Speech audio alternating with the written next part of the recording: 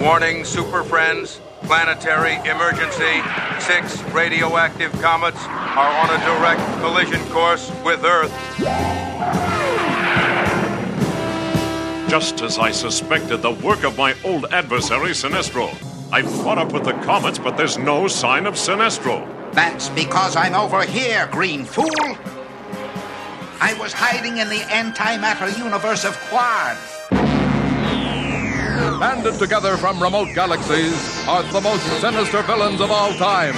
The Legion of Dudes. Dude. His dudeness, duder, El Duderino. Dude. Dedicated to a single objective, the conquest of the universe.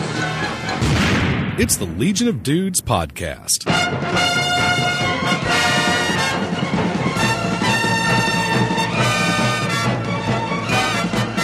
And now, here's the dudes.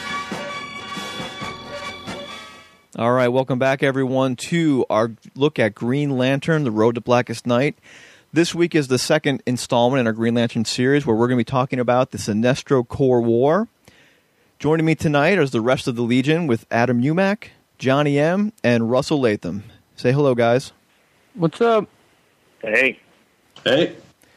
Before we kick it off, I want to do a little housekeeping. By now, you've probably heard about our upcoming 50th episode extravaganza. We're going to be doing a live recording. That's right, a live recording on August 2nd, 9 p.m. Eastern. You can find us up on Stick'em. Look for Legion of Dudes on Stick'em. And in the meantime, whether or not you're going to be able to make it or not, send us a voicemail or send us a video message. We just set up a Facebook site. You can find our Facebook group under Legion of Dudes. Go on over to the episode 50 live recording event. Leave us a video message, and we just might play it on the show itself, so you can see yourself live on an episode of the Legion of Dudes. Please keep in mind that it is a family program when recording your video messages. All videos will be pre-screened and edited for content. What kind of fans listen to our show that we have to say that? Look at the cast. Look at the members of our cast. Look at one of the guys here. And you can get all the details on that and all of our episodes at www.legionofdudes.com. Voicemails can be sent to 516-468-7912. Emails and greetings and gift cards and cookie recipes can all be sent to comments at legionofdudes.com. And, of course, as always, a special thanks to our host and brother podcast, The Half Hour Wasted, at that same feed. Gentlemen, how shall we begin tonight's extravaganza? At the beginning, of course. At the beginning. How about we take a look at... Last time we went through a rather detailed analysis of Green Lantern Rebirth. Today we're going to be doing the Sinestro Corps War, but there were about 20 issues of the main Green Lantern title between there. So let's take a few minutes and kind of see what happened in the meantime. Anybody want to set us up? The Green Lantern series starts off with a Darwin Cook job on pencils, in which Kyle Rayner and Hal Jordan, in the aftermath of Rebirth, share some bonding time between the two of them with some pretty cool art. One of the first encounters that Hal Jordan has is pretty much a retelling of his own origin with Ethan and with Ivan Rice on pencils. Carlos Pachenko and a few other guys, too. The Yellow Impurity, again, is addressed in the first couple of issues, and that leads up to kind of like a revolt of the Manhunters, the police force before the Green Lantern Corps from the Guardians on Oa. Hal and John Stewart managed to subdue the Manhunters, which transfers then over to some problems that our buddy Hector Hammond was having in Green Lantern Rebirth. Basically, he's kind of like a psychic vampire at this point, and Hector Hammond wants to read Hal Jordan's thoughts, so much so that he's kind of like stealing some thoughts. Hammond gets abducted by yellow space aliens. They tinker around with his brain. Meanwhile, Hal Jordan's fending off an old villain called the Shark from eating people in Coast City. At that point, Black Hand resurfaces. And I guess since this is kind of the march toward Blackest Night, what I've done is I've kind of separated out Black Hand's appearances from Rebirth on. His first series appearance is in number 6. Black Hand's quotes, I'm pulling the big ones here. It says, "Death is good. Death wants you back. You think you're strong, but death is stronger. It's the pure power of the far end of the emotional spectrum, the emptiness of space, the blackest night. Death has power, the true color of the universe, the most wonderful color. From number 6, where he's fighting Hal Jordan, to Green Lantern Secret Origins to DC Universe number 0, those are the punctuated highlights of Black Hand. And we end up at the end of the first trade hardcover with Hector Hammond and the ability to now speak, since he was more or less mute before because of the, I guess, scientific pursuits that he had with Abin Sur's meteor-powered spaceship. So that's pretty much the first, good chunk of issues leading into it. Still no indication yet of the Sinestro Corps. Sinestro is off the map at this point in Quard somewhere. However, the emotional spectrum is referenced in these first couple issues. Yeah, I just want to jump in and ask you. I'm looking through my issues in my bound volume from Green Lantern that I have. The stuff you're talking about with Cook and the stuff with Kyle and that early on, where is that from? Because I don't have that in my issue 1. Was that a special that was in between Rebirth and number 1? That was in the Green Lantern No Fear hardcover. That's the very, very first one that's listed on there. And let me flip through it real quick, Ken. That's not actually Green Lantern number 1. Because that was Pacheco, which was what you said about the crash spaceship and the right. Manhunters, and we were introduced to Cowgirl, who was going to help form the love triangle between Hal, Cowgirl, and Carol Ferris down the road, which is going to play into the Starfire's angle towards the end of this initial run. Ken, that may have been a part of Green Lantern Secret Files. Okay. Or it may have been in a republished version of number 1. Now that you said that, I think that was part of Secret Files, which I did not include in my binding. I think I do have it, though, and that does sound familiar to me now. Thank you. They put it up front in that, so that's the first thing I was looking at. So. Yeah, I think that was just the only story part in that Secret Files. The rest was all databank stuff. Good, thank you. So this is already the second time that Johns has referred to the Spectrum, right? Because we crossed that in Rebirth. Mm-hmm. I think Spectrum was mentioned once, right? And we noticed that it was bold. Yep. So he's definitely been planting the seeds for a long time. Yeah, and also all of, like Adam pointed out, Black Hand's monologue regarding death, the emotion in that, and even the when Cowgirl first meets Hal and comments on how the black of his uniform is cold, all that are all parts of the seed building up towards Blackest Night. Now he shows up. I'm kind of flipping through, and I don't remember very well. He got his hand cut off in Rebirth, right? And now he shows up. Turned to coal and shattered. Right. A little bit more brutal than that, but yes. Yes. Okay, so now he's got a hand, and it looks like, is he creating that through some, power of his, the new hand that he's created? Basically, as he absorbs, I guess, people's life energy, and through death, it's being reformed. Beyond that, I don't know the specifics. Right, and then Hal cuts it off again. Because he's got he can do projectiles from his hands. If you look at the issues that Simone Bianchi did, but as we know, since the Black Lantern battery is powered by the Anti-Monitor, and now that he has a ring, that evidently, I'm not really sure how his power plus the power ring is going to kind of marry his abilities together. We'll find out in a month. I mean, it will certainly enhance it, I'm sure, but the reason why the Anti-Monitor was snagged is because that white wave of light that destroyed how many millions of universes back in the original Crisis is what we see at the end of Green Lantern number 25, which is just white, like a white outline of power around these hands sticking up out of the ground. Okay, so what's the next arc or trade, maybe, if that's a good way to go? Looks like Revenge of the Green Lanterns, right? Yep. The last thing I want to jump before we head to Revenge of the Green Lanterns, which is a very good arc as well, is talk about Hector Hammond. We've commented before about the way his dialogue boxes are always done. It's kind of done in orange or an orange hue, and we've always wondered, is he going to be tied to the Orange Lanterns somehow? And that's just reinforced when Hal lets him in a little bit and gives him a little taste of his life. He just wants more, and just keeps kind of trying to grab on to more of Hal's experiences. Just you get that sense of greed from him.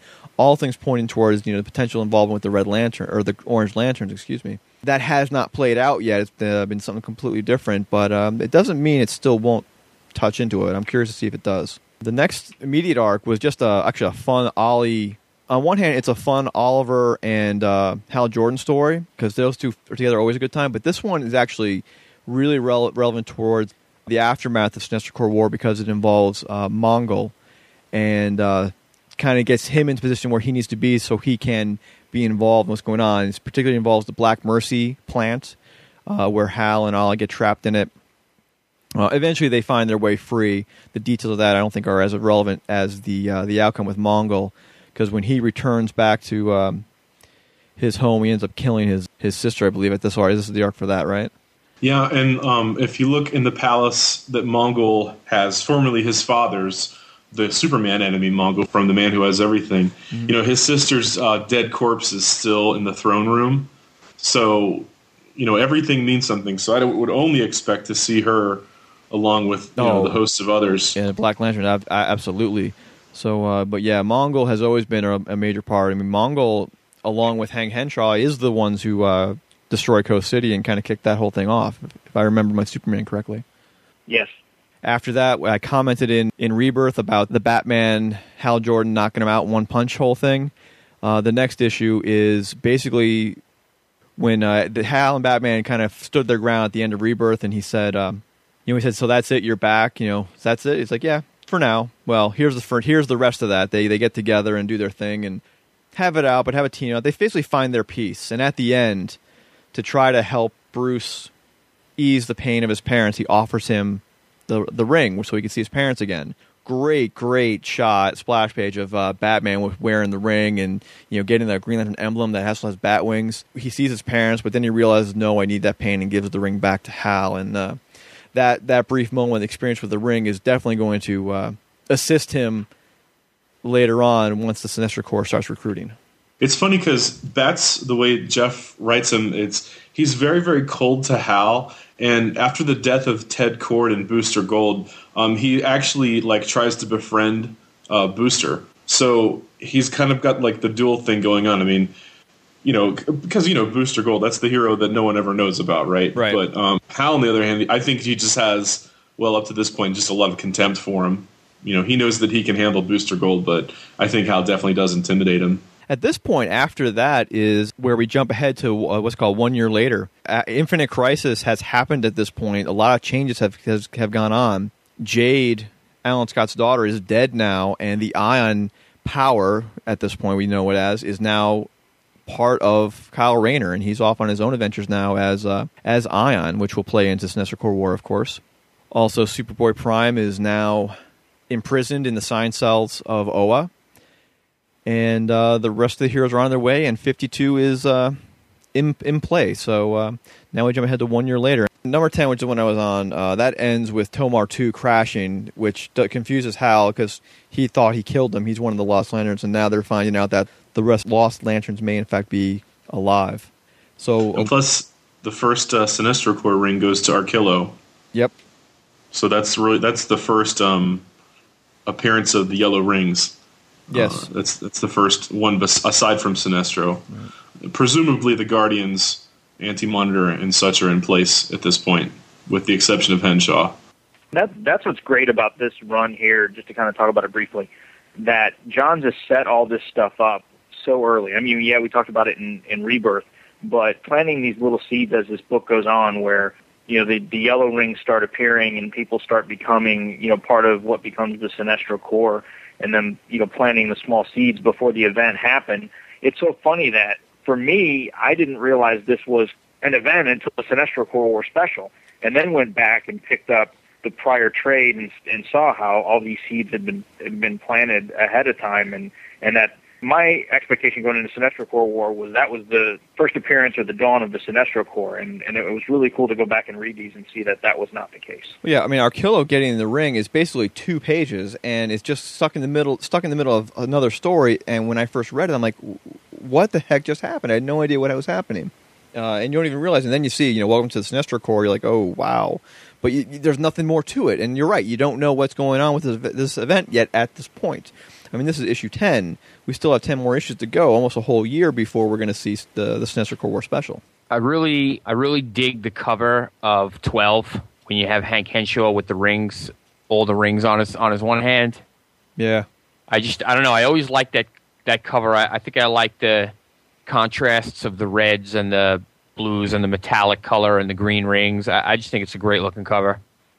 They used that cover image that Simone did to do the Hank Henshaw DC Direct figure, with the only exception of it being in the Sinestro Corps uniform, not the Superman uniform. Right. This is where we find that Hank Henshaw has been the leader of the Manhunters. As we go through here, and we find the Lost Lanterns are alive and has been held by the Manhunters. Seeing some familiar faces coming back. Boudica, who is definitely going to be playing heavily post Sinestro Corps War. Yeah, the Lost Lanterns really got the short end of the stick. I mean, in the issue subsequent to this arc, they were pretty well applauded on Oa for their courage. I mean, they're POWs, and it's like they were taken hostage, unwillingly. But if you look at the paths of Hanu, Kihan, Jack Chance, Aricia, I mean, every single one of these lanterns are forever changed as of where continuity stands right now, which is saying a lot for, let's face it, C-tier characters.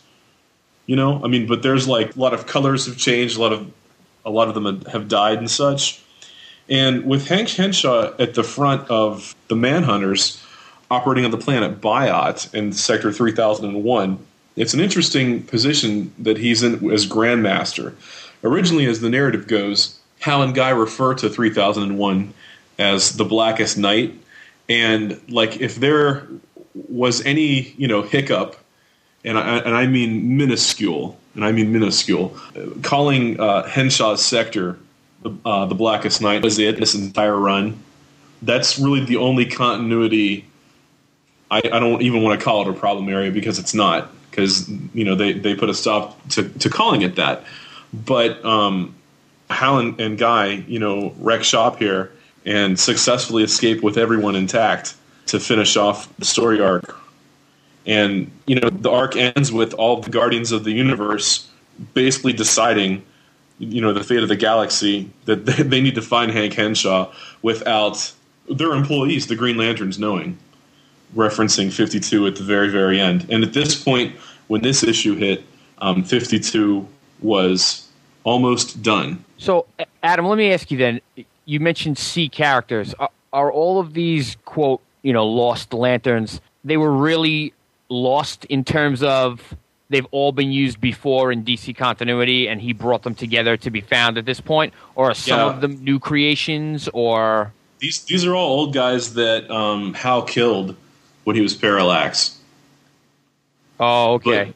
But they were able to be, through the magic of storytelling, they were able to be, taken by the Manhunters while floating in space. And basically the rings, were never recovered. And you can see that Henshaw has them on his hands. Right. Which is, they're kind of, like, Henshaw isn't officially a Green Lantern, obviously, but he has everyone else on life support, which is why he's able to blast at Hal and Guy. And Arisia, is it? Yeah. Did they, if you look back in old Hal Jordan stories, were they a love thing? Was there a love interest there, or did he create that now for this story? In other words, like, I'm looking through it, and they make kind of a big deal when he finds her, and they have a big kiss and everything. So is that, like, really a reuniting from a point somewhere, or is he starting it from here? I would have to defer. I don't know the exact answer, but I could tell you a secondary one. And the secondary answer I have is that's just Hal Jordan being a thrill seeker. You know what I mean? That's the Han Solo moment right there. Right. No, that's fine. And I don't even mind them just they kiss. So then the reader has to say, okay, they must have had something at one point, and having it never really happened on paper. But I just like to know if he's drawing from history or how much he, creates at this point. Not that it's a negative, just wondering. Right. Well, she was around during the original Crisis and a few other places in Green Lantern history, but primarily it was with Hal. I mean, they had they obviously had no contact with Kyle Rayner, and as far as John Stewart and Guy, it was rather limiting as far as that. I mean, if you look at their designs, just the basic getup, it's like post-Silver Age 90s kind of designs. If you look at Hanu and Jack Chance, kind of like a Gambit thing going on there. with Jack Chance with the trench coat and whatnot. Although they're a little older than that, indeed, though. As we move out of the Lost Lanterns and start moving into Wanted Hal Jordan, that's where we really start to turn the corner and hit the road towards Sinestro Corps War. Pretty hard. We've got the is it Amansour? Amansour's son. Yes. Comes looking for his father's ring for Hal Jordan, along with his little toady by his side. Got, assuming that looks like Scar, who will become Scar, finds Hank Henshaw's. Well, just the walls, all that's left of him is his skull, or part of his skull, which is basically all you need to have Hank Henshaw, because he can reside in the smallest. He's a lot like Brainiac in that he can reside in the smallest bit of a computer and be regenerated. Meanwhile, back on Earth, Hal's being attacked on all sides until finally the bounty hunters get him. That Amansour hired him, wearing a Green Lantern uniform but not having a ring yet. And we have the return of the Star Sapphires. The Star Sapphire crystal, I guess, lands on Earth into whatever woman happened to be there. And now is trying to find Hal, trying to find his Earthmate's chosen mate. Of course, now, like I said earlier, there's either Kalgor or Carol. And a great shot of Quard, not making weapons on Quard like they usually do. They're making rings. And there's our boy Arkillo in his initiate's uniform, I guess we'll call it. I like how John's... I like how Johns took Sinestro's traditional purple uniform and basically say, okay, that's your initiate uniform. That's what you wear until you can charge your ring and you become a full member. Then you get your yellow uniform later. So we'll see a few others wearing that costume. Yep, and then Batman gets the Sinestro Corps ring too right before Amansour gets it, and it's rejected, which is another pretty cool scene. I really. It was very cool. I had the same reaction when the Scarecrow almost got the Sinestro Corps ring. Well, yeah, that's right after the issue. That's the issue of Green Lantern, I'm not sure it's GL or GL Corps, but right after Sinestro Corps War, everybody's like, I think it's 26. Yeah, everybody's like, it's got to go to Scarecrow. It's got to go to Scarecrow. And I'm like, that's too easy. Well, he did handle it great. Not to jump ahead to the end of it, but it offers the ring. But there they are waiting for it, and they capture it right there. But you're right. Near the end of this whole arc, the ring goes to Batman first and detects here it is, Bruce Wayne of the planet Earth. You have the ability to instill great fear. Welcome to the Sinestro Corps. And his Batman costume starts to change into an initiate uniform, and then it freaks out. Previous exposures to Green Lantern power ring detected. Target sentient rejected.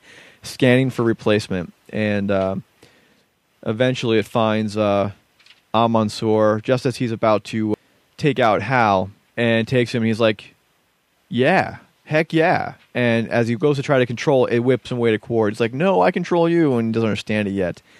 And we begin to have one of their very cool scenes where the Sinestro Corps, the keeper of the book, Lysa Drac. Yes, and she begins to tell him the story, and we learn more about different Corps members as she's telling Amansour before he enters his own fear pod to charge his own ring.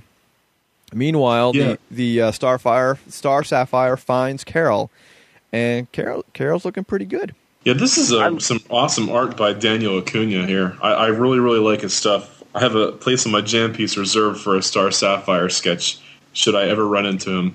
He actually doesn't sell his original pages either. None of his stuff is usually up, but he's doing the Kirby stuff, the Eternals over at Marvel, which he left DC immediately after this 3-issue arc. It's interesting how they space out the guest artists on here. I don't really feel that, although Ivan has certainly deserved, breaks for the amazing artwork he's done. It's really cool that they more or less assign an artist for like a specific core work to be done on a core. Like Acuna had to, I'm not going to say redesign, but kind of like shape the Star Sapphires, and right now Philip Tan's on a 4-issue arc, of course, with the Orange Lanterns. So, it's a break from the typical monthly artist, but my God, it's certainly not a break from the story. Yeah, it's funny. I haven't been a real huge fan of Acuna's art. He did the All Flash #1, and I wasn't really crazy about that. That was with Impulse and Wally. Yeah, that was the first. That was Wally's comeback after after Wally died, or after Bart died. But I really, really, really loved his art in this arc. I don't know. It just really, it captivates the whole Star Sapphire thing, and it just really looks good.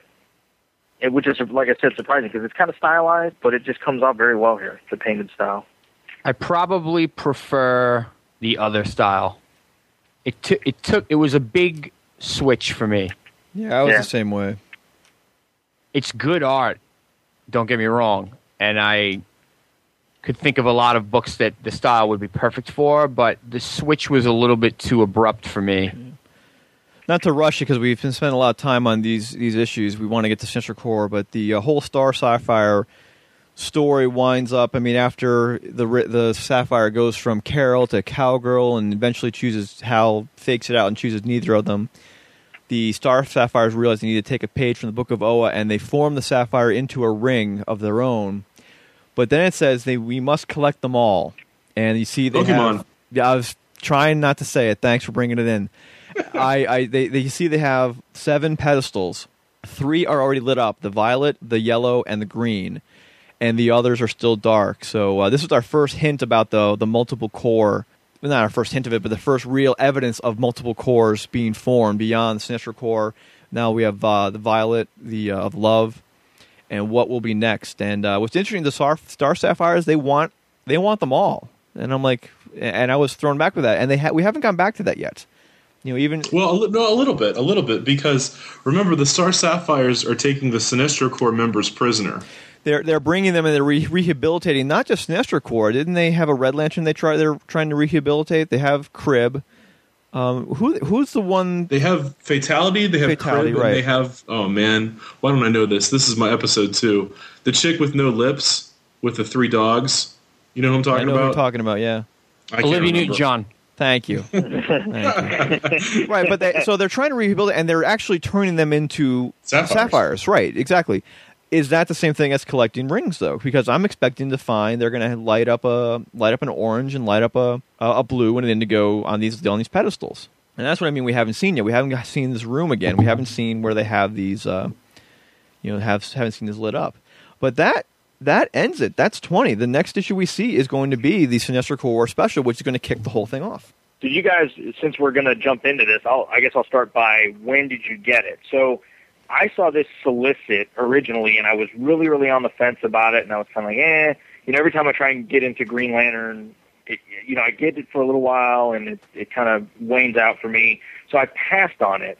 And then I kept hearing all the podcasts, all the blogosphere, and they were going on and on and on about it. And of course, by the time I get to the shop, sold out, first day sold out. And by the time I got there, I was stuck with the 3rd printing, and first printing on eBay was going for ridiculous amount of money for a $4.99 book. So I did get it on the newsstand, and once I got it, of course, hooked, and then was in for the whole deal. Did you guys get this as it came out? Were you? Yeah. I stood in line.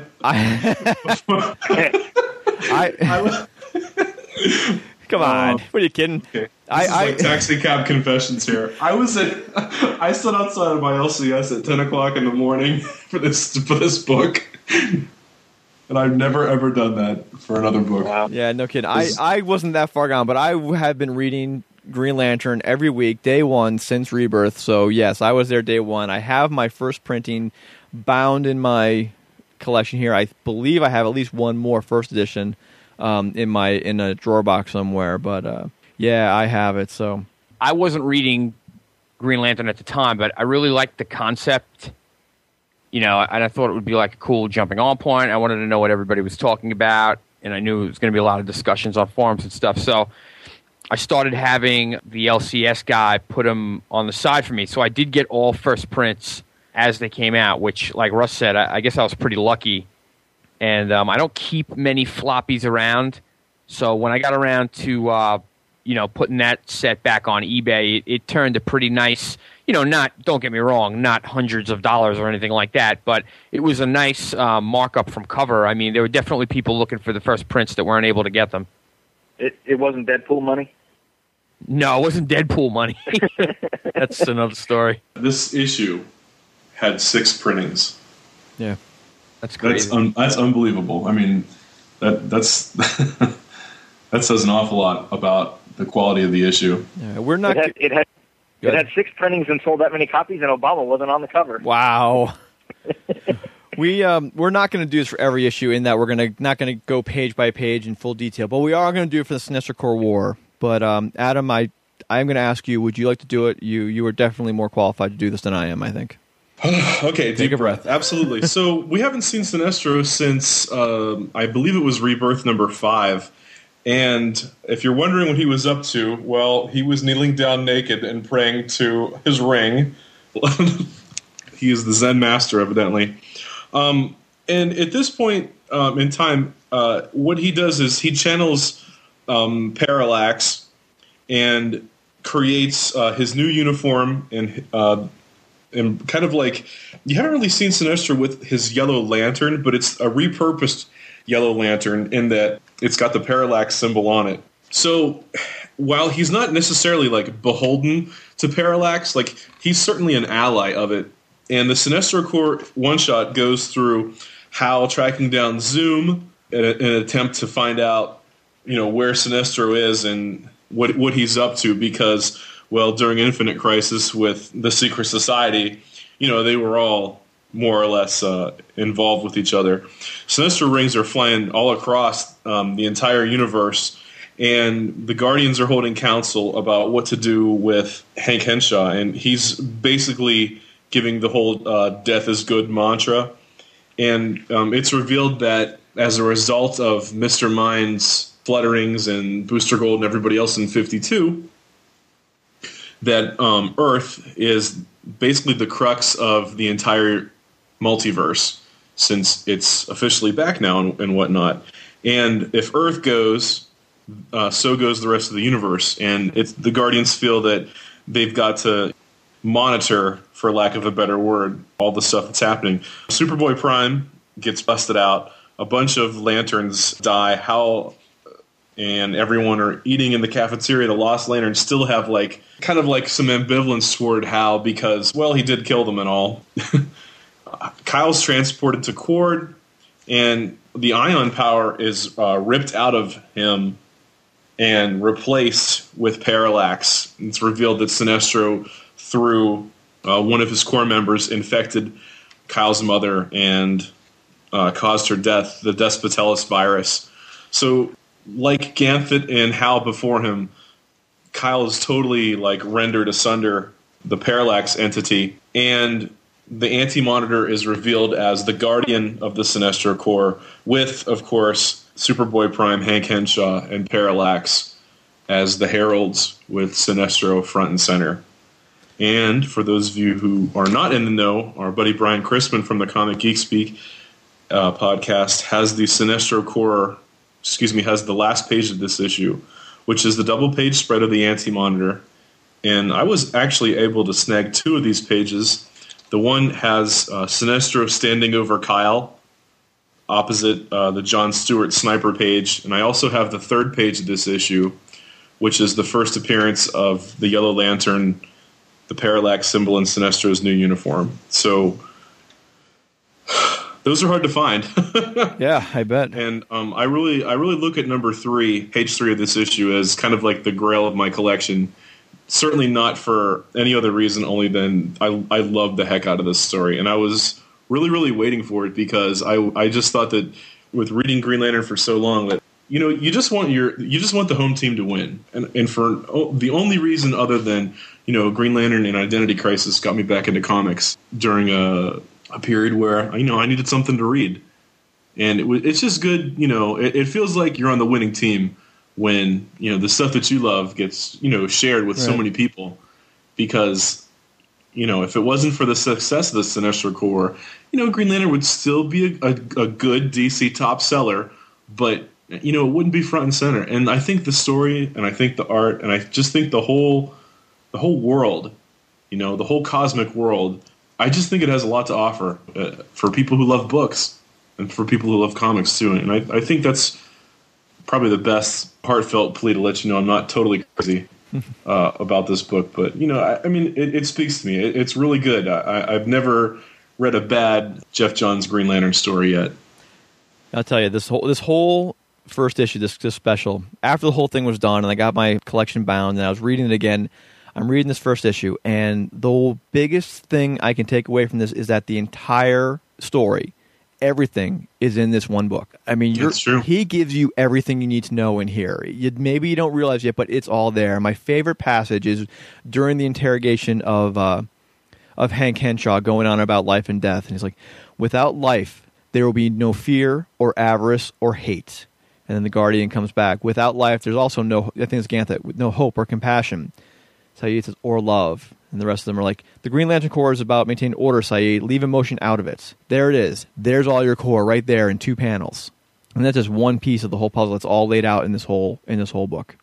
Right. It's like, Henshaw, and I'm only going to imagine Black Hand and the other baddies on the Black Lantern side really look at life as a threat, whereas, we see the inverse, that, death is a threat. Mm-hmm. To give this book more credit, I was kind of on the other end of things. I wasn't reading Green Lantern, and I still thought it was great. And a couple of the high points for me was the page where there's like dozens of Green Lantern rings that had a deceased owner and were scanning for a new recipient. That was just like, wow. It almost gives you the feeling of, this is serious. What's going on here? If I can jump in on that, when this, shortly before this came out, or right when this came out, there was a risk that this was going to be late or really bad. Like Ethan was running behind trying to get these pages done. So DC went to Tom Derenick to see if they can get some pages done. And they didn't use them. All of this is Ethan's work. They didn't use any of them. But Tom put some of those pages up on his MySpace page. They're probably still there. And one of the pages was that one you just mentioned with the rings looking for new ones. And I got to say, I kind of like Tom's better. Mainly like, Ethan's got his. They're all going a straight line. They're all off going to where they're going. Tom's page just had some more, it was a little more dynamic. They were turning, looping. They were just, had more kinetics energy to them. It was, these are great, don't get me wrong, but it was just interesting to see another take on the same story. They're working off the same script, but to see another artist's work is interesting. So if you happen to find Tom's MySpace page, go look for those. Cool. It's interesting that this was such a big hit artistically that Ethan was nominated for an Eisner for his work in this one shot, and I think probably my favorite sequence is when Sinestro pulls the Ion entity literally out of his heart. Yeah. This is revenge, from Rebirth when Sinestro got hit with all those arrows and is scarred. Absolutely, and this is the first time we get the idea. We find out for sure that Ion is in fact an entity similar to Parallax. And we're still waiting, I think, to see if the other emotional spectrums have their own manifestation. I think it's been said outside of the books that they do. We just have not met them yet. We're supposed to see one of them next issue.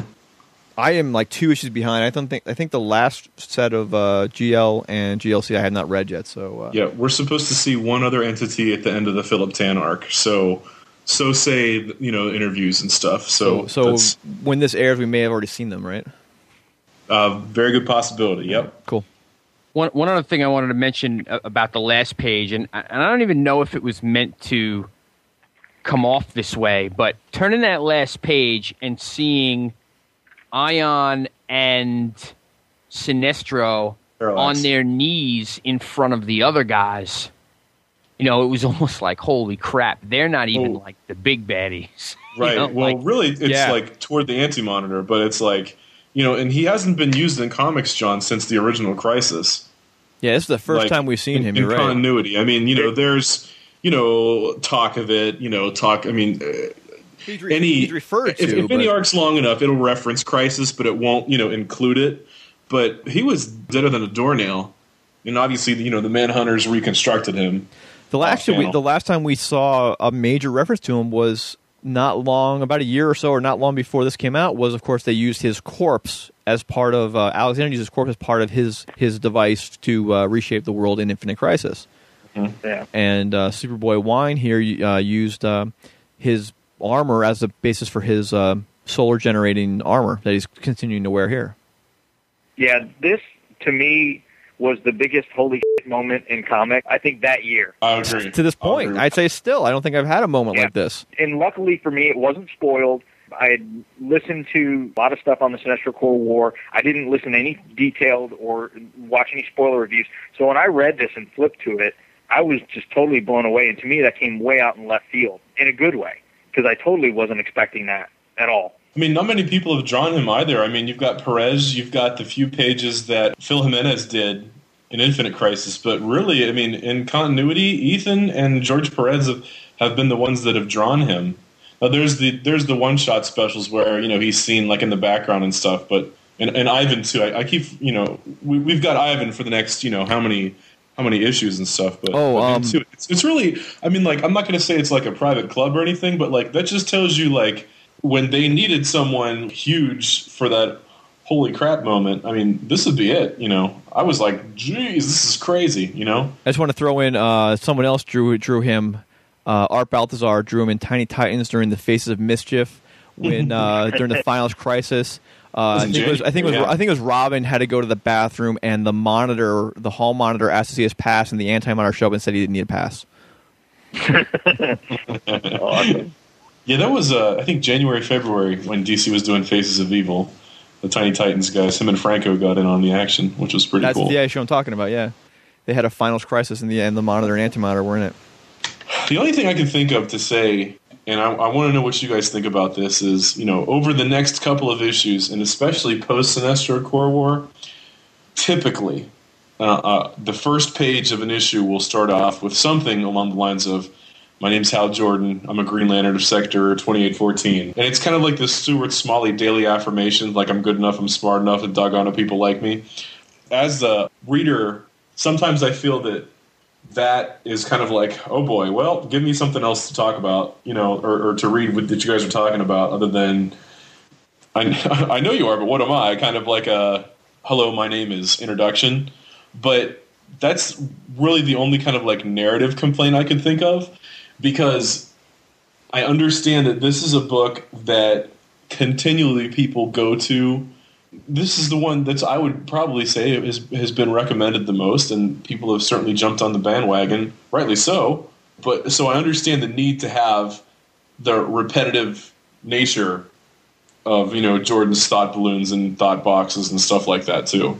But for people that have been, you know, in it to win it for a long time, it does get kind of like vexing. Like, okay, I know how you constantly reassert yourself. Does he have memory loss? I don't know, but. Just remember, every comic is somebody's first comic.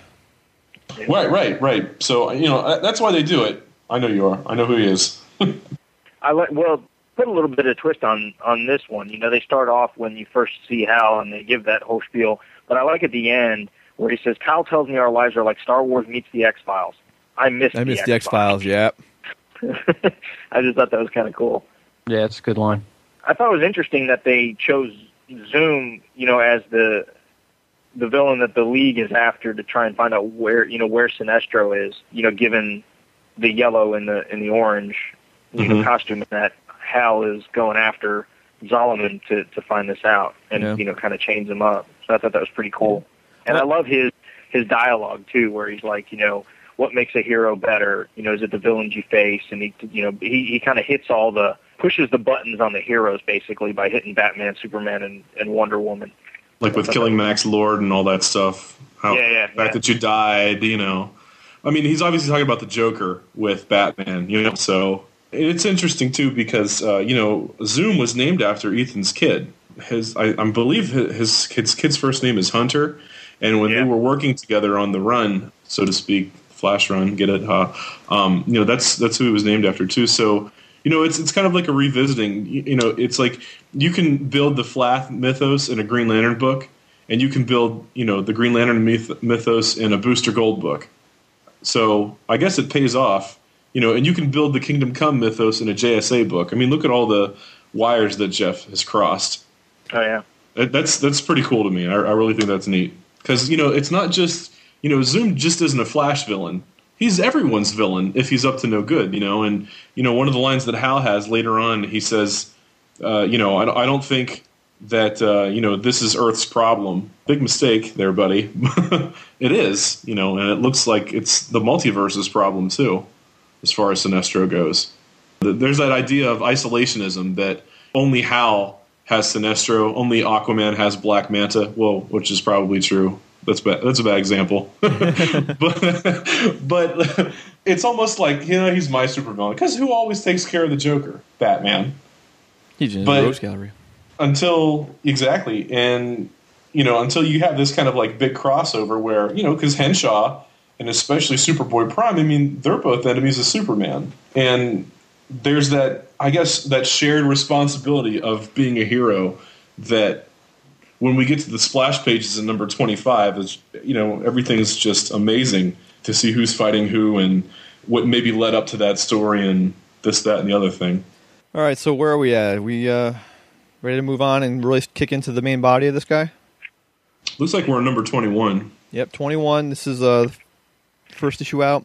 This is really just kind of, to me, just kind of setting the stage for Hal's thing. I mean, the big significant thing is the Guardians going to burn the Book of Oa. Not the Book of Oa, the section of the Blackest Night. It's a myth. It doesn't exist. They're, again, denying everything. And Saeed and Ganthet are trying to talk sense to them. We tried to control Parallax, and look what we got. You can't do this to the rest of this. We can't ignore it, and they end up burning it anyway.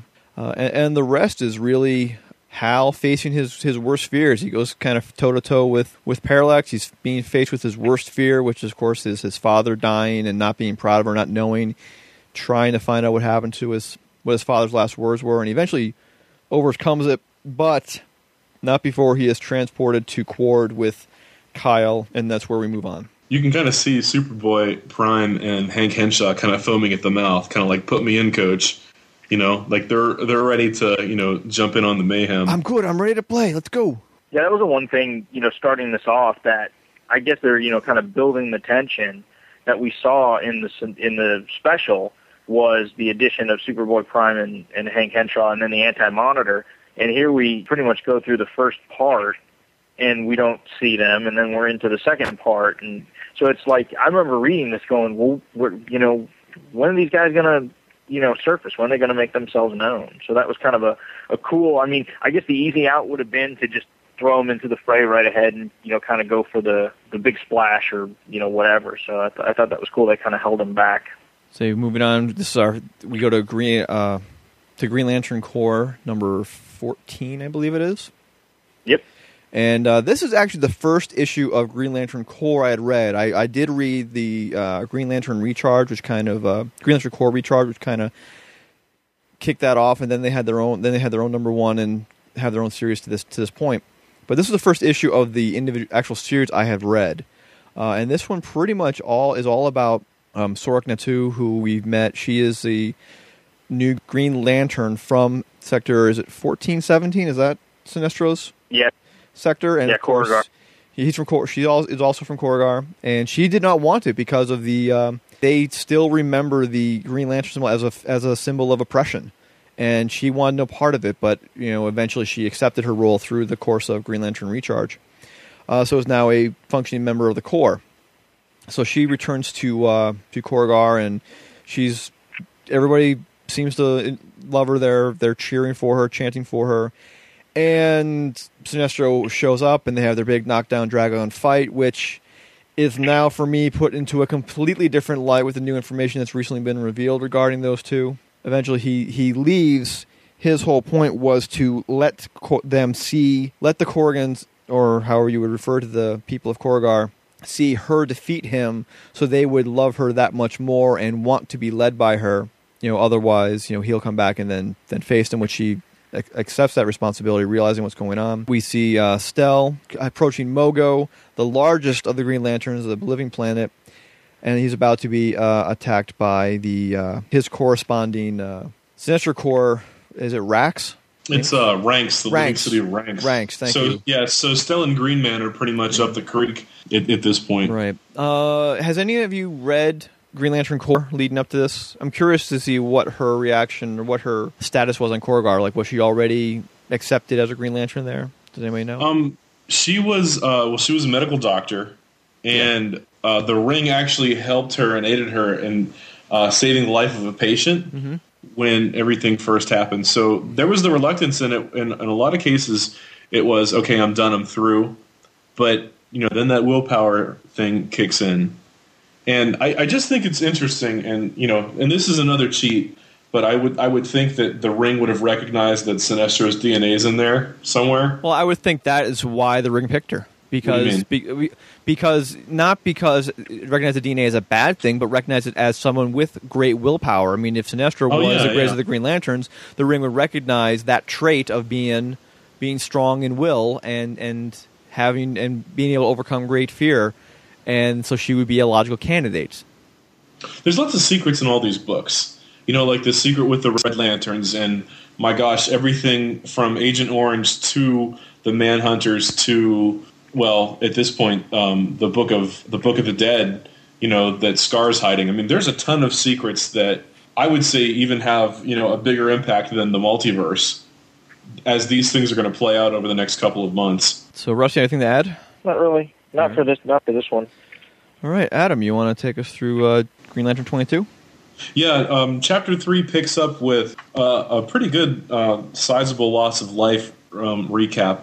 And Parallax, in the form of Kyle Rayner, is fighting Hal, while Hal's also taking on Abin Sur's son. The Lost Lanterns come into Cord for the save, and while this is happening, Superboy Prime is in position, scoffing at Earth. Hank Henshaw is channeling his inner Darth Vader, and while he's kneeling down, asks the Anti-Monitor to kill him, which has been his wish pretty much since he took the form, and the Anti-Monitor agrees to it. I would only imagine that such a person that preoccupied with death will come back in Blackest Night, since Henshaw's off the board since 25. Henshaw is still alive at the end of 25, don't forget.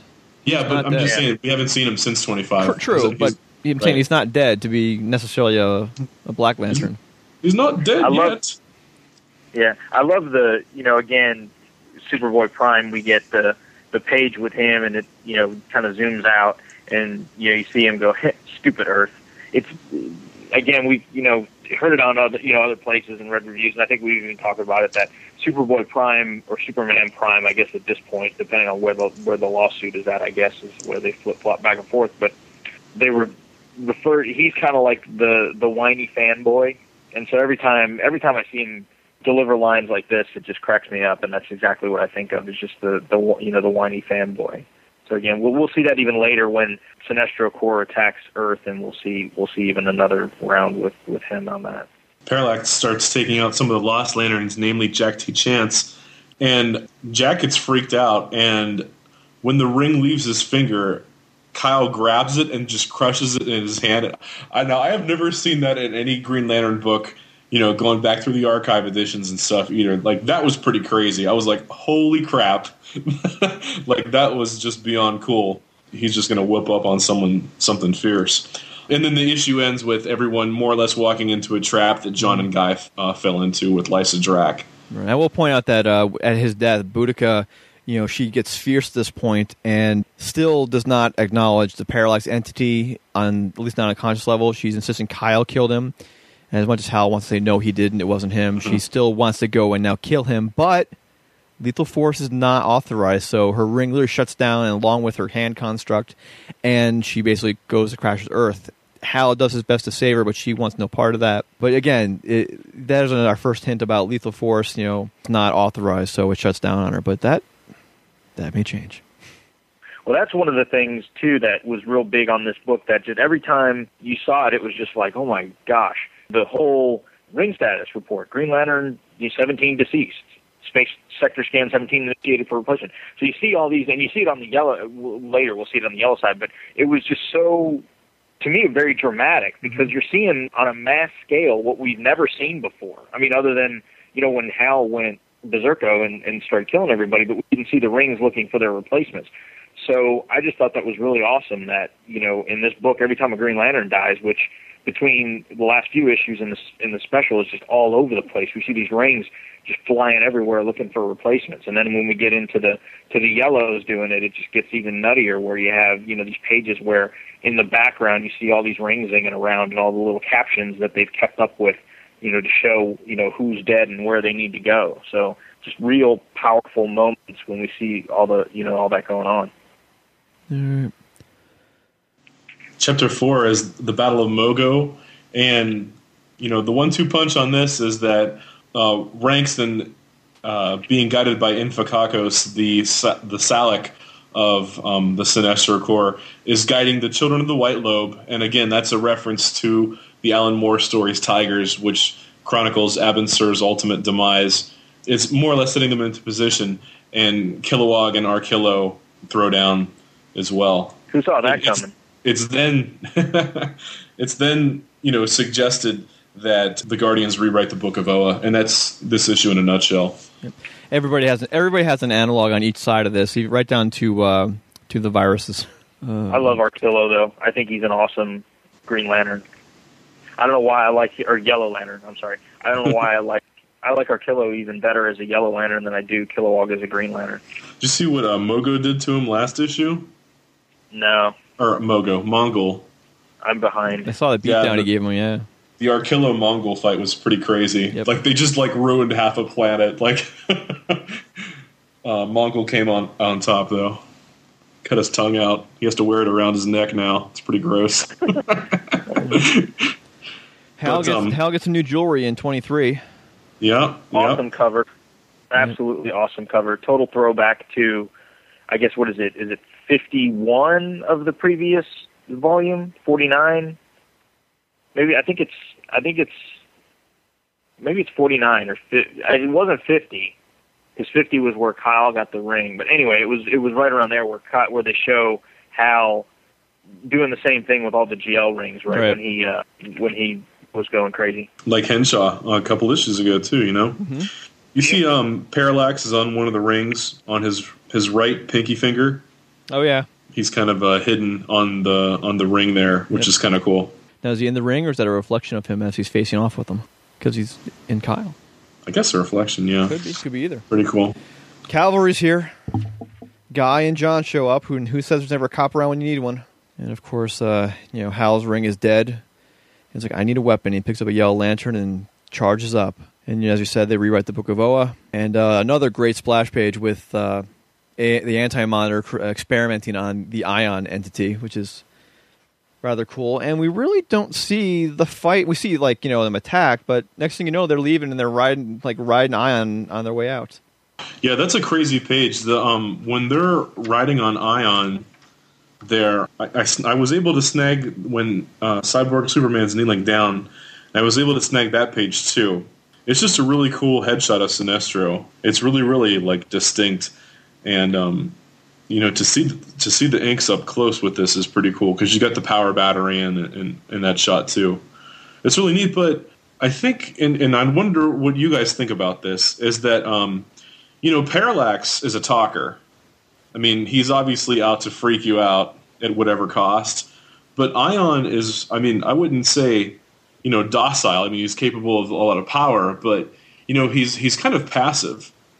And I'm wondering if we're going to get, and how we're going to get these other emotional spectrum entities, and how they're going to be portrayed. Because I would only imagine what the orange one would look like, because Larfleeze is such a crazy character to begin with. How could you top the greediest person in the universe? Going back to that Green Lantern Corps issue right before that, we were talking about it. The other thing that mentions is the importance of Sodom Yat. Apparently, he's been named in the prophecy that they destroyed earlier, and now they need to protect him, and that's going to tie in with the release of the Ion entity. Now, I don't think it's actually going to kick into gear with this part, but it's going to come in a few issues. Well, what do you think about the entities? Because Ion doesn't really say anything. And, he's been passed to, well, I guess officially 3 people if you include Jade, but really just Kyle and Sodom Yat. And we know that from Legion of Three Worlds that, Sodom Yat's alive in the 31st century with Mohawk. It's like freaking Road Warrior out there. And he's, at this point, once he finishes, he's going to recreate the Green Lantern Corps, but apparently he's been the only Green Lantern for some time now. I don't know if this is the right time to ask, but since you brought up Jade... So Ion was in Jade, and Jade is Alan Scott's daughter. Is she his actual daughter, or is she adopted?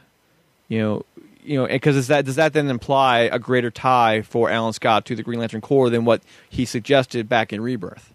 Well, he's also the father of Obsidian, who works within Shadows, and if you want to have the other connection, you'd have Green with Jade, right, and then Obsidian with Black. I don't know if you want to call Todd Rice, death incarnate. I wouldn't say that, but between the two, she's worked with Justice League and JSA. Part of Infinity Inc. and all that other stuff. Her mother. I'm looking on webpage here. It says Jade's mother Rose was briefly married to Alan Scott, but fled upon conceiving their children, fearing that she would harm them. She gave them up for adoption, and they were separated. She was adopted by a couple in the Milwaukee suburbs. She did not learn she had a twin brother, Todd, until she was in her late teens. After they met, surmising that they were the children of Alan Scott, they attempted to join the Justice Society. They were rejected along with other ones, but formed Infinity Inc. nonetheless. So this isn't Alan Scott's traditional marriage connection that we know him to have with the original Harley Quinn from pre-Crisis universe, but she comes in more of an assist. She kind of has like the Donna Troy angle on things, where she'll come in and help the Titans or Ran Thanagar War. All right, just curious because just didn't know if her being so tied to GL kicked that in. So it ends with the book has been rewritten. The use of lethal force in the apprehension of the Blues Brothers has been approved. Thank you. Yep, lethal force has been enabled. They're like, what's this now? And that's just as we see the big cloud of rings coming in over Earth. And so ends that issue. Now, do we want to... Well, before I ask if there's anything else we want to cover on that, the next issue that I have in my binding, which would suggest the next issue that came out, would be Tales of the Sinestro Corps Parallax, which is basically what's going on in Kyle's head. All right, last call. Any questions or anything you want to add about this last issue that we just read? Everything is awesome. Everything is awesome. All right, so up next we have our first one-shot special, the Tales of the Sinestro Corps Parallax. This is what was going on inside Kyle's head. The whole time that Parallax is controlling Kyle, he's deep inside. He's focused on this painting, which we've heard Parallax mention. Kyle's talking about this painting all the time. It's the one he mentioned at the beginning of the special that he and his mother would look at and make up stories about this boy. Turns out his mother drew it, and he suggests he gets his own artistic ability from her. And at the end, the boy walks away. The boy is him, and nothing more happens than that, except it gives an idea of what's going on in Kyle's head as his body is committing all these acts of murder. The next issue is Green Lantern, and that would be Chapter 6. Green Lantern Corps number 16, Chapter 6. What's going on here is a couple Sinestro Corps members die. Lethal Force has been enabled, which lets the Green Lanterns successfully reclaim Mogo, and they're able to detonate ranks and totally blow it up completely. So at the very end, Hal realizes that that Earth's the target, and of which Ganthet will explain why in the very last issue, number 25. But this is basically an APB and an all points convergence too. Be on the lookout. You all need to get here, as quickly as possible. We're in defensive mode. Originally they thought the target would be Oa, and then Mogo. And I'll cop to this. I really, like, the sadist in me really wanted Mogo to get it, because I wanted them to get beat so bad to see how they could get out of it. Obviously I wanted the Green Lantern Corps to win. It'd be kind of a bad series without them, But I just really thought that they were going to do something crazy, which they did in 25, especially, I think. But I thought that they were just going to drop a bomb on, because Guy almost gets it in a couple pages here. But I thought that they were going to let one of the tried and true Green Lantern Corps members take it, and I think Mogo would be an easy one to do. But it's revealed that through these next couple pages here that he's the one that directs the rings. And he's kind of like Salak, in that he has control over their guidance, because he's more or less the family therapy couch for the Green Lantern Corps members. Whenever they need some time or they need to go talk to a shrink, they go to him. Yeah, and I think that would have been an easy cop out too. Again, we talk about John's. It seems like he doesn't take the easy way out sometimes. Again, I think it would have been easy to get that big press release, big bang for the buck, and having one of the core, members kind of eat it in this issue or in one of these issues around here, and not having done that, and keeping it to the ancillary and showing how the core characters are having to make tough choices and how they go about fighting this war, I think was a much the better, from a storytelling perspective, a better way to go. Next after that, we would have had Tales of Sinestro Corps Cyborg Superman. Again, more of a what's going on in this guy's head kind of story. It's just background on the Cyborg Superman, how he was created, where he came from, which was actually very informative for me because I really did not know that much about him. I mean, the only thing I had read previously about him was his involvement in Death of Superman. And he was already a cyborg at that point, so I didn't know where he came from. I don't know how much of that was just fleshed out here or how much has already been in existence. All this was fleshed out prior. Okay, so his origin was actually, that this was like the Fantastic Four of the DCU. Yeah. That kind of gone bad, and so they fleshed all that out. And then during the whole Death of Superman thing, eventually they, once he was found out to be who he was, they kind of did the typical 1 or 2 pager where they flash back and show, his origin real quick and all that. Yeah, I remember that too. And in the last, we have a splash page of Cyborg Superman with his construct fist raised high, and Superman in a Sinestro Corps collar below they're hovering above the destroyed head of Statue of Liberty with the phrase, "I will have my death." Again, he just wants to die because he's had this hopeless, thankless existence he cannot escape from. One of the pages in there, Ken, if you start flipping around, you're going to see a page of Sinestro in almost like a crucifix position descending on Earth. Yeah. Full page splash. And I know we've talked about, the art collection, which, I mean, if I have, a lot of anything, it's probably Green Lantern, Sinestro Corps pages and whatnot. I was able to snag that one. And I want to talk about the absolute affordability of buying original comic pages, because I got that entire full page splash for, let me pull up my spreadsheet here. I got that page for $75 for an entire 11x17 penciled and then inked page. Cool. So this is not the freaking free-for-all spending spree, but it's like, if the price is right and it's a cool page, I would definitely encourage anybody to get it. Find something that you like, because, I didn't want to really, take the plunge until originally I wanted to do just like a Green Lantern collection, but my love of the DC universe, isn't just limited to Green Lantern. So I kind of expanded on it, and well, not being married helped too. Because I can't say that because we're recording this episode, and I want to tell everybody listening, I want to tell you guys and John, the next time you guys talk to me, I will be a new man, tethered permanently. I gotta, lap up the pages now while I can. But I want to say thanks for letting me record with this episode too. I recorded an episode with the guys at Comic Geek Speak. If you go to their webpage at comicgeekspeak.com, you can look up their episode archives when we finished recording the Sinestro Corps Wars episode. I believe that was episode number 351. So you guys can go and check out Brian and Peter and everybody else's response to it. So 24, this is almost kind of like we finally get the DC promo ads that had been running, where you see the Statue of Liberty destroyed and all the heroes kind of laying out. So this is kind of like the payoff of that promo ad that we saw way back when. Right. Yeah, Sinestro Corps, or the Cyber Superman special, it's kind of happens in the middle of all of this. Oh, we get a nice splash page of Parallax in full-on yellow uniform this time. He was wearing a Green Lantern variant, but now he's full out in yellow. Yeah. I guess he geeked out. It's interesting, Russ, that you mentioned that about the promotion, because being honest here, DC did not do a lot to promote the story. The the special number 1 issue was promoted within the Green Lantern books, and not really extensively on the website until the week of. It wasn't really hammered in the solicits either. And as far as the in-house ads go, it was really limited to Green Lantern and Green Lantern Corps. And not to rain on the parade here, but thankfully, by the magic of the internet, word of mouth, I believe is more responsible, to this book than what I look as the company. You don't need to advertise the Sinestro Corps in a Green Lantern book. We know it's coming. You know what I'm saying? But yeah.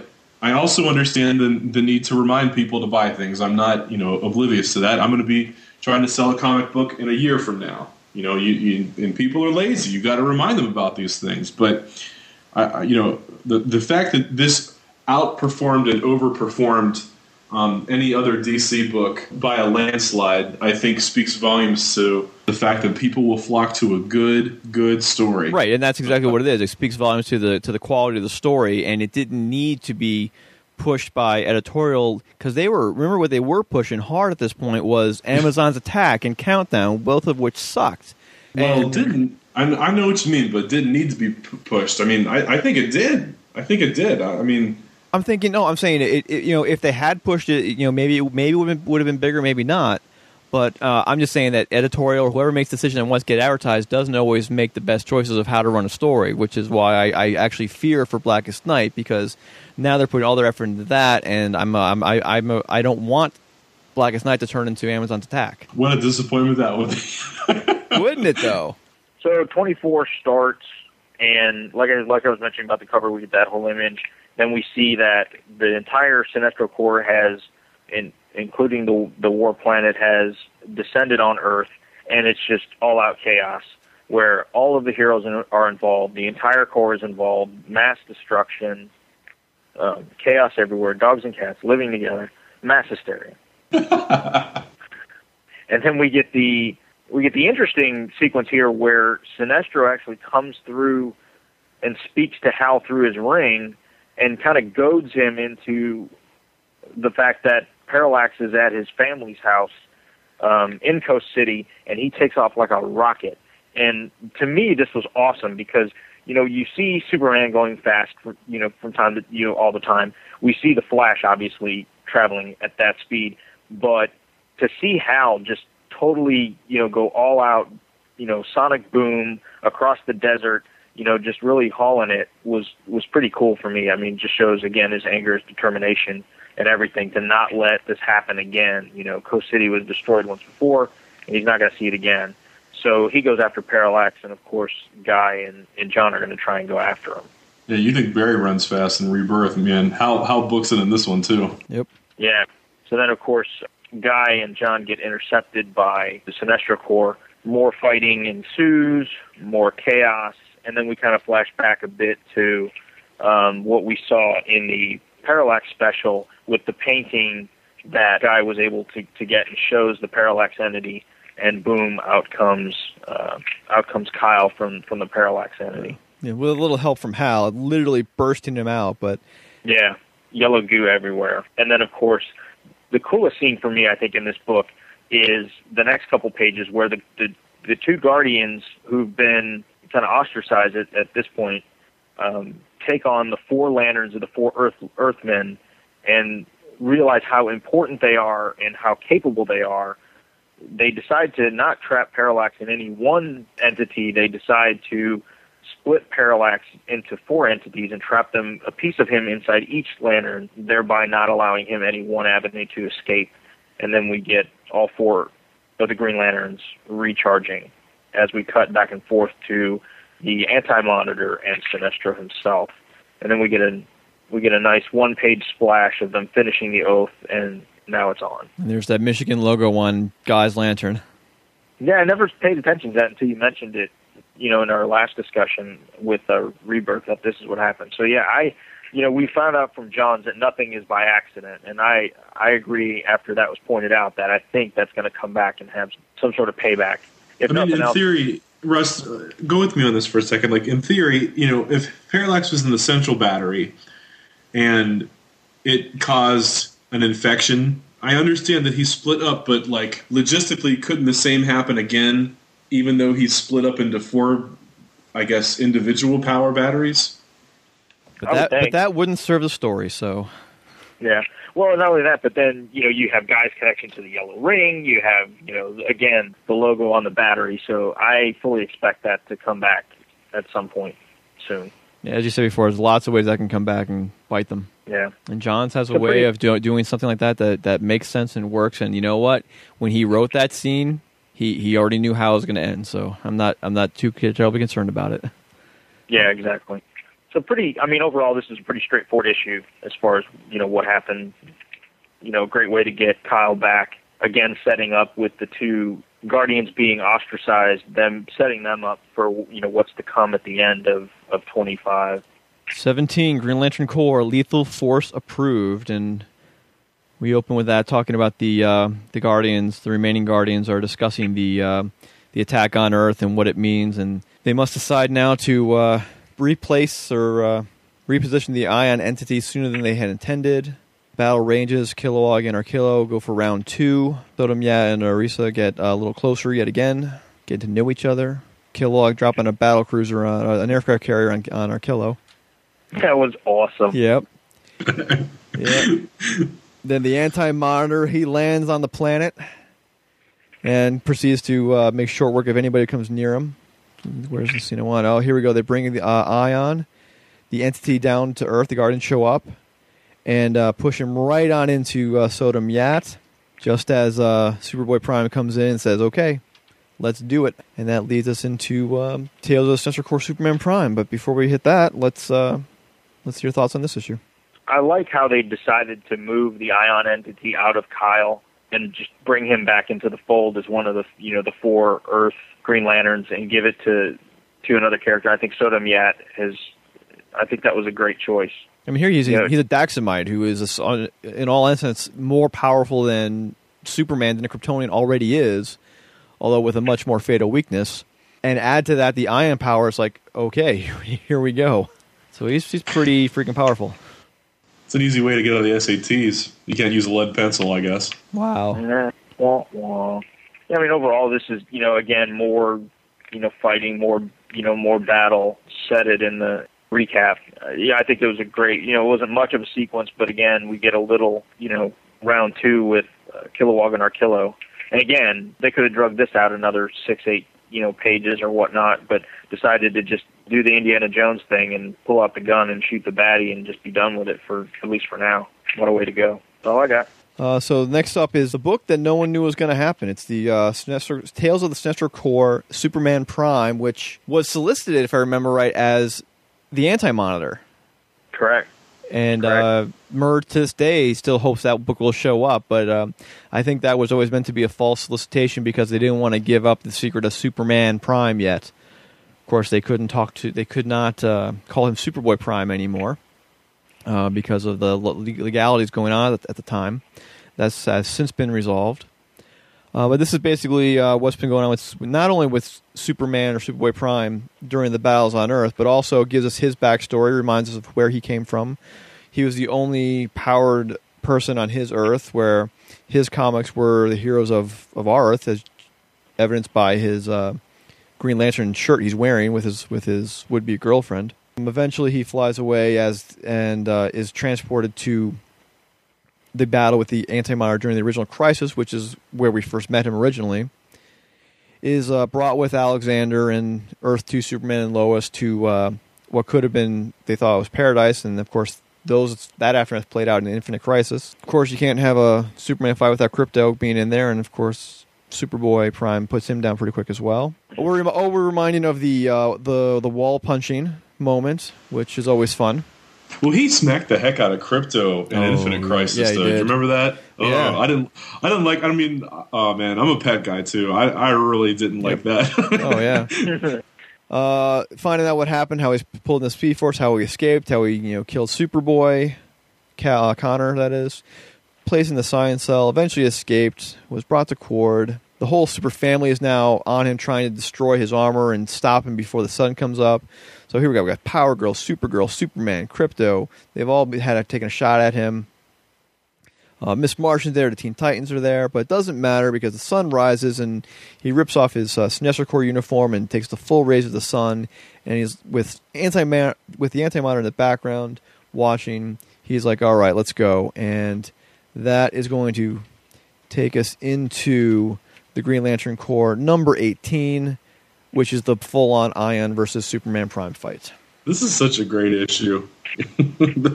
What a whiny brat. And I also liked how they changed the art style up so it looked a little more, 80s-tastic in the opening pages when Superboy Prime's, a kid and stuff. Really cool. Yeah.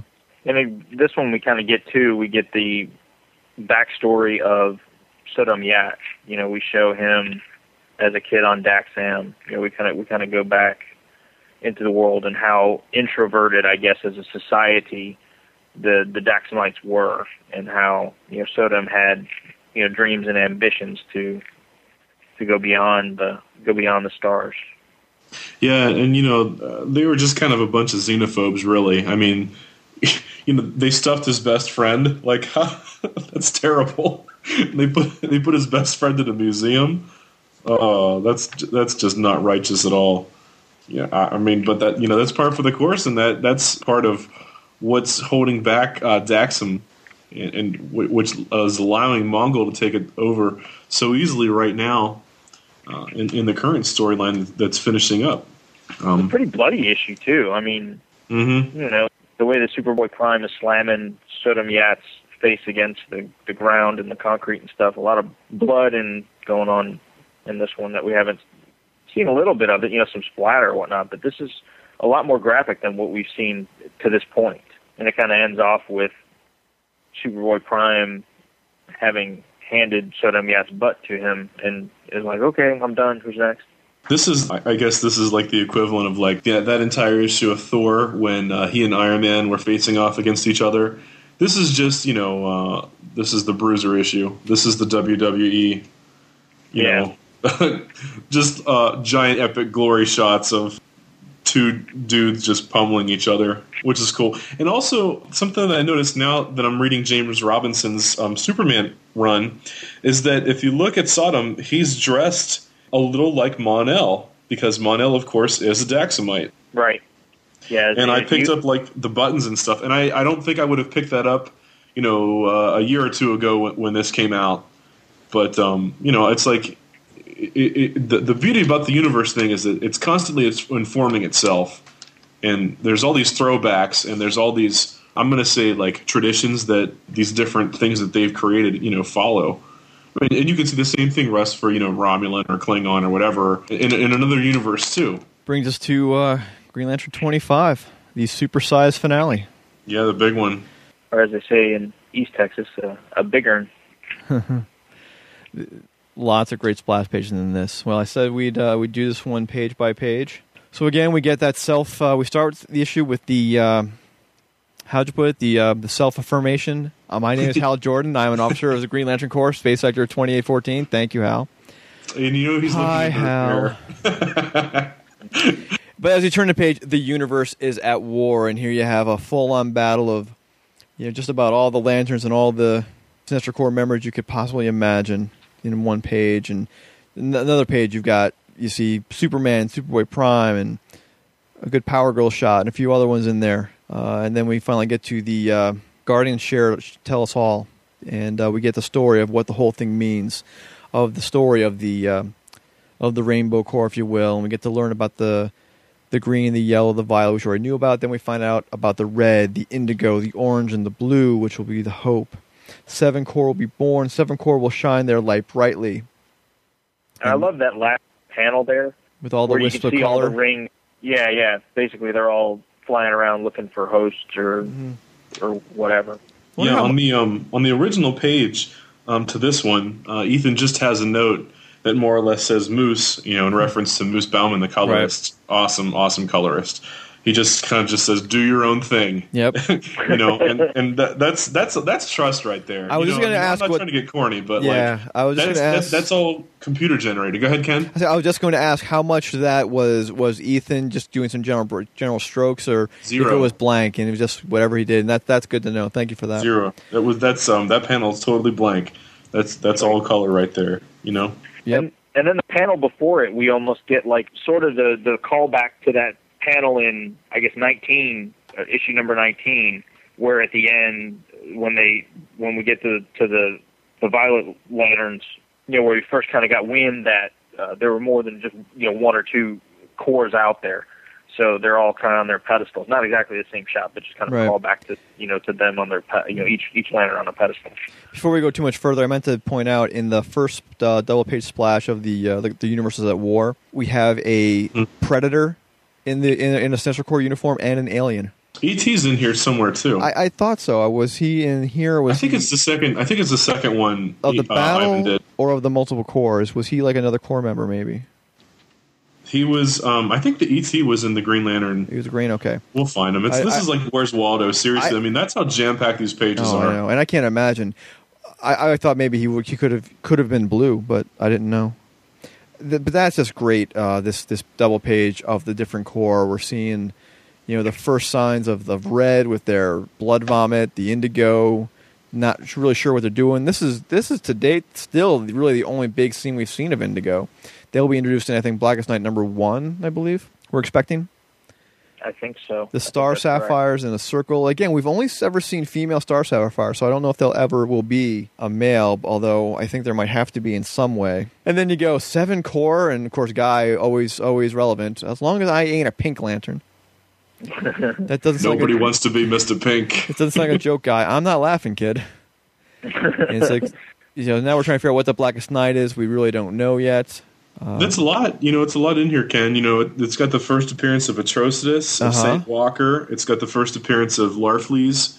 And I want to say that one of the Star Sapphires is Miri, the one that was recruited, probably the one on the far left. But, I mean, I think the Zamorons and the Sapphires are a little more ambiguous than the others. Yeah. Well, one thing you mentioned about about Larfleeze, is Larfleeze himself there or just his construct? Because one thing that we know now about the Orange Lanterns is they're all constructs of Larfleeze. And if you notice how they're colored, they have the aura all around them, not just like outlining them. So it's like you can clearly tell now for sure they're all constructs. So that's why I asked, is Larfleeze himself there? Like, is there a body that's just an outline, or is he projecting himself? Well, he doesn't have the lantern with him. Right. I'm thinking it's a construct. But if you look at it, he's trying to grab a green ring. Mm-hmm. But like for the Indigo guys, you've got the white dude who looks like he's got a Skrull chin. Like a general quadrant. Yeah. Oh, I see him, yeah. That dude. And then you've got the pink octopus, and then you've got the duck. But the chick who's in charge of Indigo, the Indigo tribe, I'm pretty sure her name is Indigo from what I've read on interviews and stuff at CBR and Newsarama.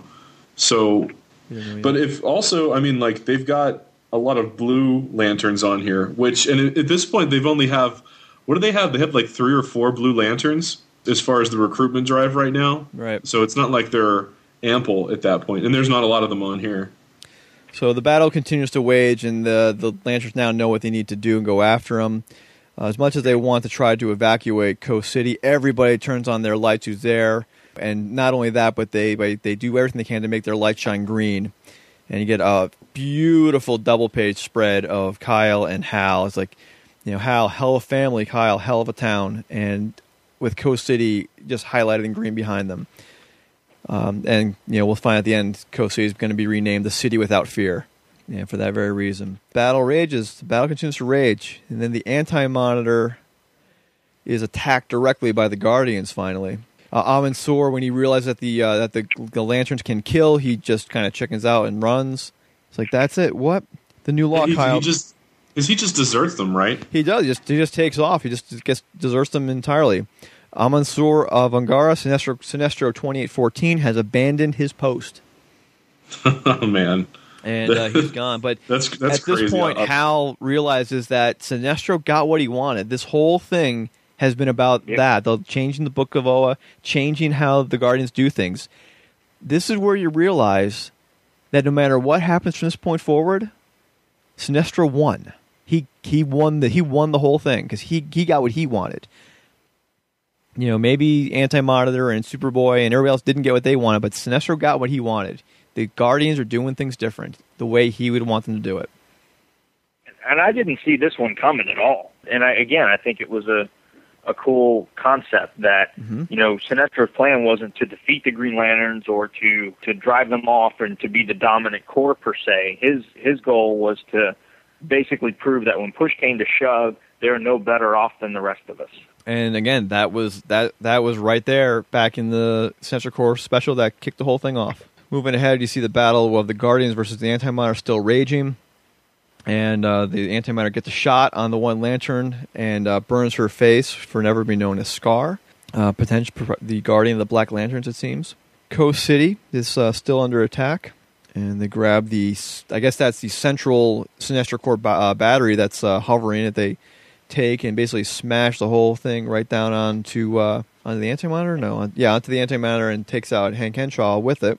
He's done taking orders, and he still does not forget the Anti-Monitor for what he did during Crisis on Infinite Earth, so he flies right through him, destroys him, and is at that point basically shunted into the bleed, along with taking out a Guardian with him, and we'll be seen again in Countdown at that point.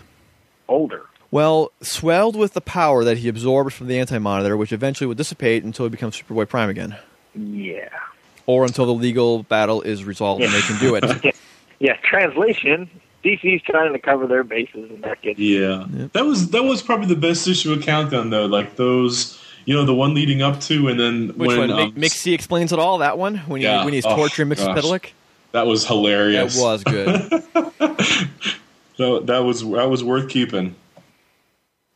We do get a shot of Superman Prime all buffed up and not knowing what's going on near the end.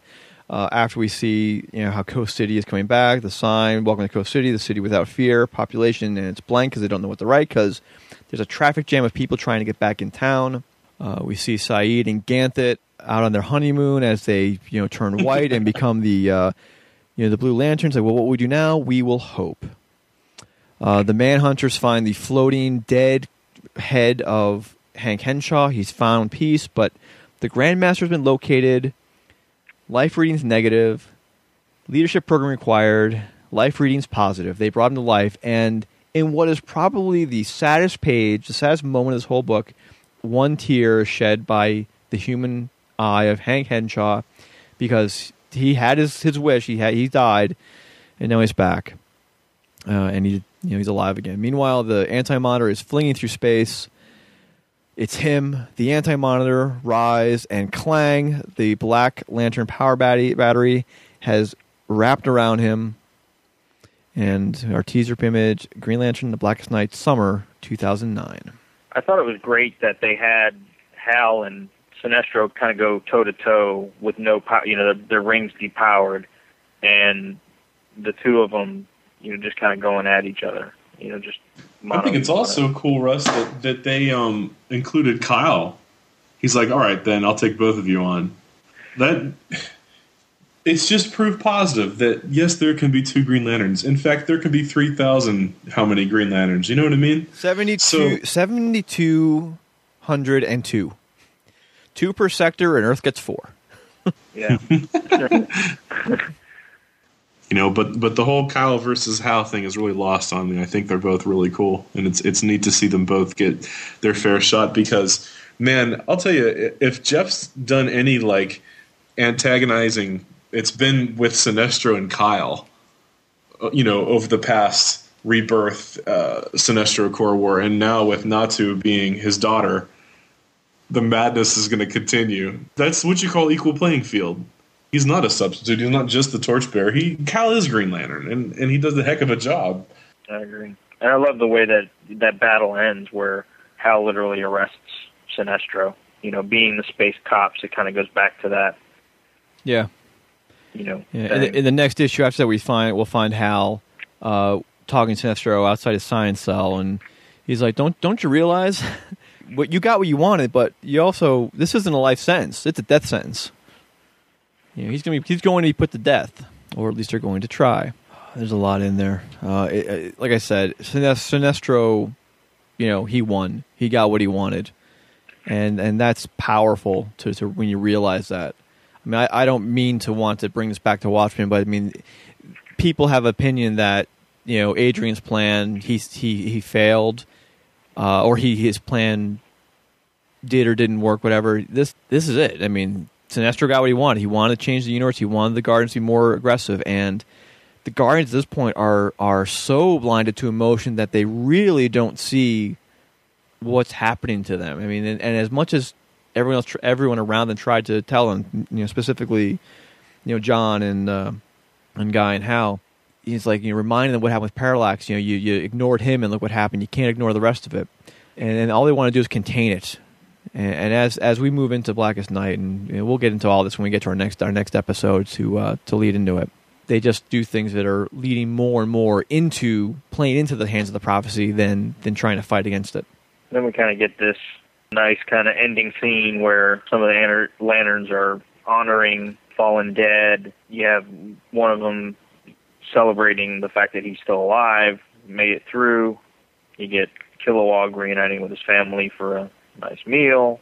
And then I thought this was one of the coolest moments in the whole book was when Guy relights the Statue of Liberty with him and Kyle, they relight the Statue of Liberty with the green ring. So it just kind of burns out. I just thought that was really cool. The other thing I missed and went over was the Guardians over the Book of Oa. And they mentioned we have initiated the first of the 10 new laws of the Book of Oa. Yeah. And they're I think they're only up to the third or fourth one at this point, so there's still a lot more to go.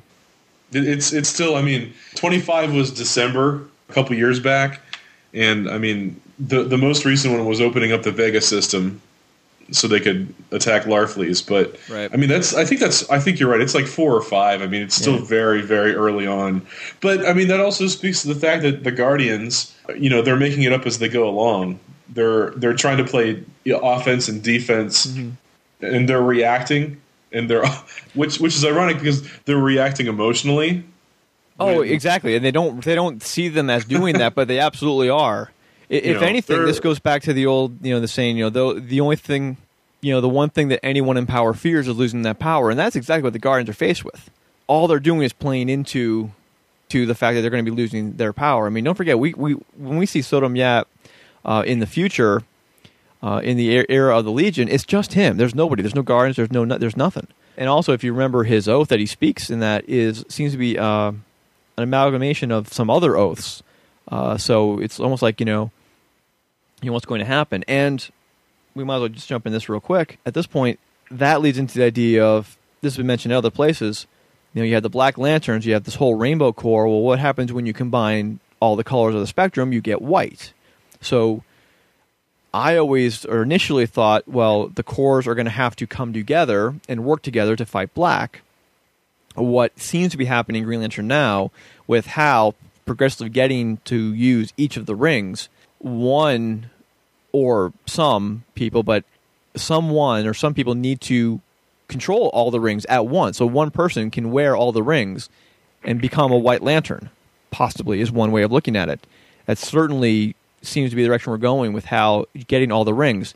When I asked earlier about how we haven't seen a male Sapphire yet, I'm waiting for Hal to get the Sapphire ring. Yeah, I could see it easily going either way. Immediately when you think of the color spectrum and there being the black that shows up, that's the first thing that popped into my head is, they're all going to have to, at least one member of each is going to have to gather together and, they're going to have to combine to defeat the black. But yeah, I think that's an interesting concept to have, someone just put all 7 rings on the, 2 hands and go after it. I don't know if you guys saw the big exclusive San Diego Comic-Con thing. It's Blue Lantern Hal, Yellow Lantern Hal, Red Lantern Hal, and Green Lantern Hal, and they're in extremely limited quantities. I mean, the green is available for like 3,000 units, and then the other 3 are only 1,500 units. Wow. And they're only available one day each. So, I guess Thursday, Friday, Saturday, Sunday, you have to come back each day to even be able to have the possibility to get one. So is that like a DC Direct thing or what? Yeah, I forget there's a specific company or something that's using it as an exclusive at San Diego. I forget which one. But yeah, I saw that and I was like, man, you got to be kidding me. There's going to be people killing each other over these things. You get 100,000 people at Comic-Con and you got 1,500 units. Good luck. But they're really nice sculpts. I mean, I've seen them. They had a deal with them online, and when you put the boxes together, it forms like one image in the whole 9 yards. They're really sharp looking. Is just the same base model with a different paint job, or is the uniform itself sculpted so that you can see like texture and you can see the uniform? The sculpt is different. Yeah, to me they look. I didn't get it. It was hard to get a really close look at them, but they looked unique. It didn't look like the same sculpt that they just repainted. They did look. Each one was unique. Okay, I'm looking at them right now. And the body sculpts are the same. Are they? But the faces are different. All right, so the head sculpt can be different. When you see a Sinestro Corps uniform, it's got like the triangle patches sliding down, if you will. Like I can see the edges of that being raised up, which would indicate a different sculpt. But it could also just like the armbands. Yeah, can you're right. Like the armbands are different. But yeah, no compassion and no love. But this is the same sculpt that DC Direct did. It's just that these are, I guess, using a metallic paint. Okay. I'm looking at my Hal Jordan right now next to Sinestro, and it's just like a flat green. But these are metallic. Yeah, look for those on eBay for about $30-$40 a piece after Comic-Con's over. Hey, the Grundy and the Giganta and the Lobo, they were like 60 and 70. And if these are limited, man. The thing about Mattel is they sold those on the internet the week after San Diego. These, I don't really think that's going to happen with these. Anything else on the wrap up?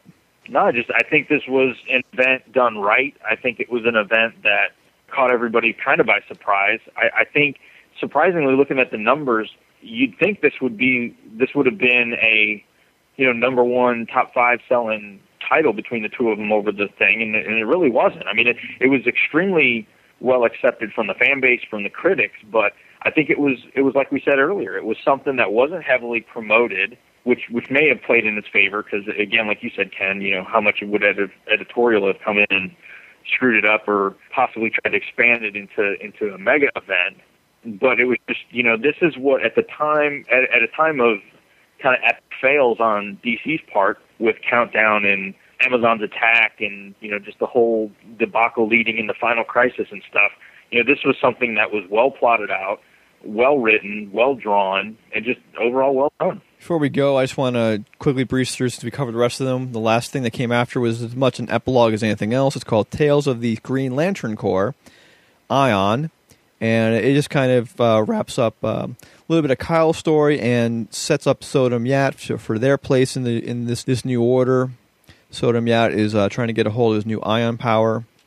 We find out because of his exposure to lead during his Superboy Prime fight, he cannot take the ring off, despite the fact that he has ion in him. Because if you remember, Kyle did not need a ring. Sodom Yat still requires a ring. But Kyle and Ion basically have a little adventure in space, meeting up with one of Kyle's old bad guys. They find peace with themselves, and eventually the 4 Earthmen go off on their way and prepare to fight another day. Yeah, I think if anything I wouldn't even call it a misstep because that's being a little harsh to it, but pieces that were just kind of like meh were the Tales specials. I think it was great if you had no background with these characters, like we talked about, but if you're familiar with Superboy Prime, if you're familiar with the Cyborg Superman, if you're familiar with, Kyle as a character and Parallax, I think they were more superfluous than anything else. Yeah, but for someone like myself who's not as well versed, they did a nice job to bring you up to speed, give you some background. No, they really did not add much to the story, but they added to the background, the atmosphere, and gave you a little more appreciation of where they were. So they had a place. Putting them as these individual specials instead of padding the story with them was probably the right move, and I found value and I enjoyed them. Yeah. I mean, like I said, they weren't awful or they weren't bad, but I personally was expecting more meat to them.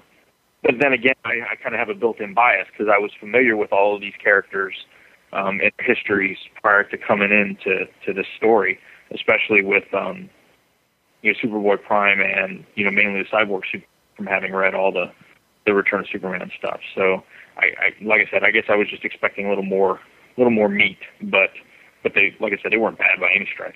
If you didn't realize, a little while ago we had a lost Johnny M. He had to step out. Right now I have on a chat, he doesn't have a headset, I have Jim Dietz, and he has a few things to add. Just a few quotes. Yellow rings make things go boom. Sinestro gets a cooler costume and some sinister friends.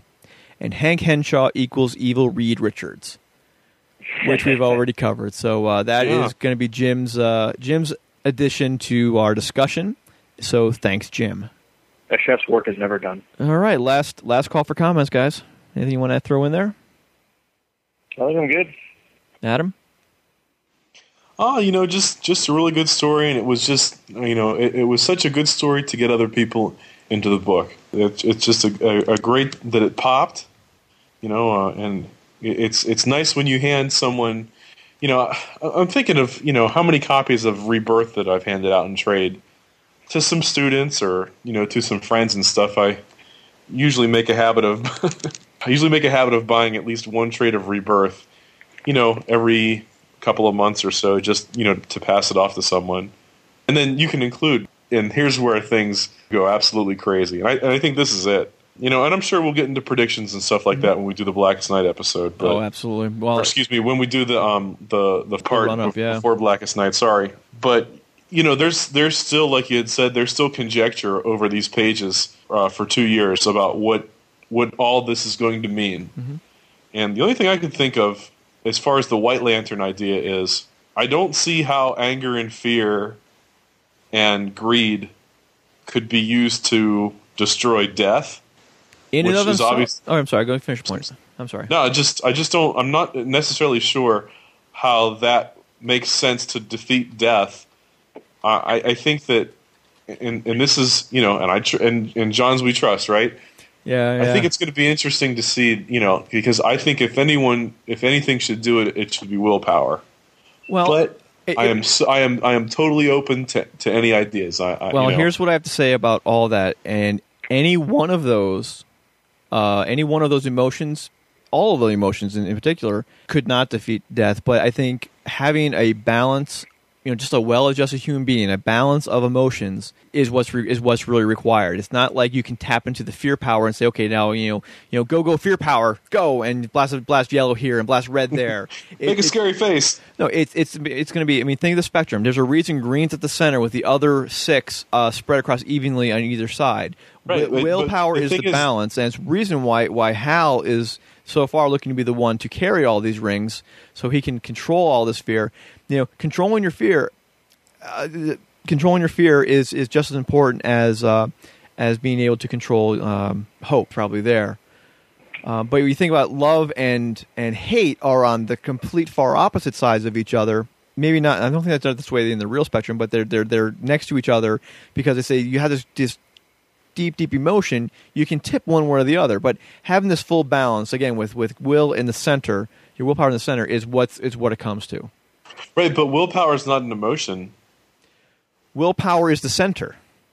Neither is death, but death is maybe the absence of all emotion. Willpower may not be an emotion, but it's the center. Is what's going to bring everything into balance. So it may be the vehicle to control the emotion, perhaps. And I don't know exactly how you want to put it, but it's been established in these stories that it is the emotional spectrum we're talking of, and willpower is a part of that spectrum. It's also to balance it out. Like you said, it's in the center, so it has the ability to kind of rein in. I guess I look at it as a way to rein in the sides and be able to control them all. I see green as a package that's going to envelop all of them in to create the white or whatever it is to counteract the black. So you have green in the middle, and the outlying emotions are obviously red, which is hate, and then violet, which is love. So, from an emotional point of view, the way they've arranged this, at least in the book, is everything kind of moves from either side towards green. So I look at green as like the wrapper. Right. That's a good way of looking at it. I like that.